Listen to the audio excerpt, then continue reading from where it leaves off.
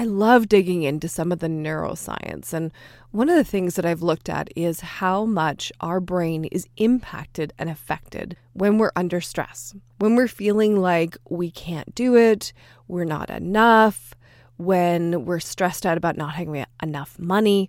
Our brain cognitive functions can be suppressed by 30 to 70%. Now, that's a huge portion of your brain that gets used up and churned up in this stress pattern that's really not helpful. So, managing your stress will immediately make you smarter, well, have you access to all of your cognitive functions, and will definitely make you more creative and resilient in business. This is why dealing with your stress, having tools to deal with it, is such an important factor when it comes to running your business.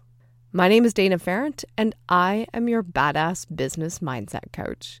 If you're enjoying this show, I would love it if you would leave a rate and review wherever you listen.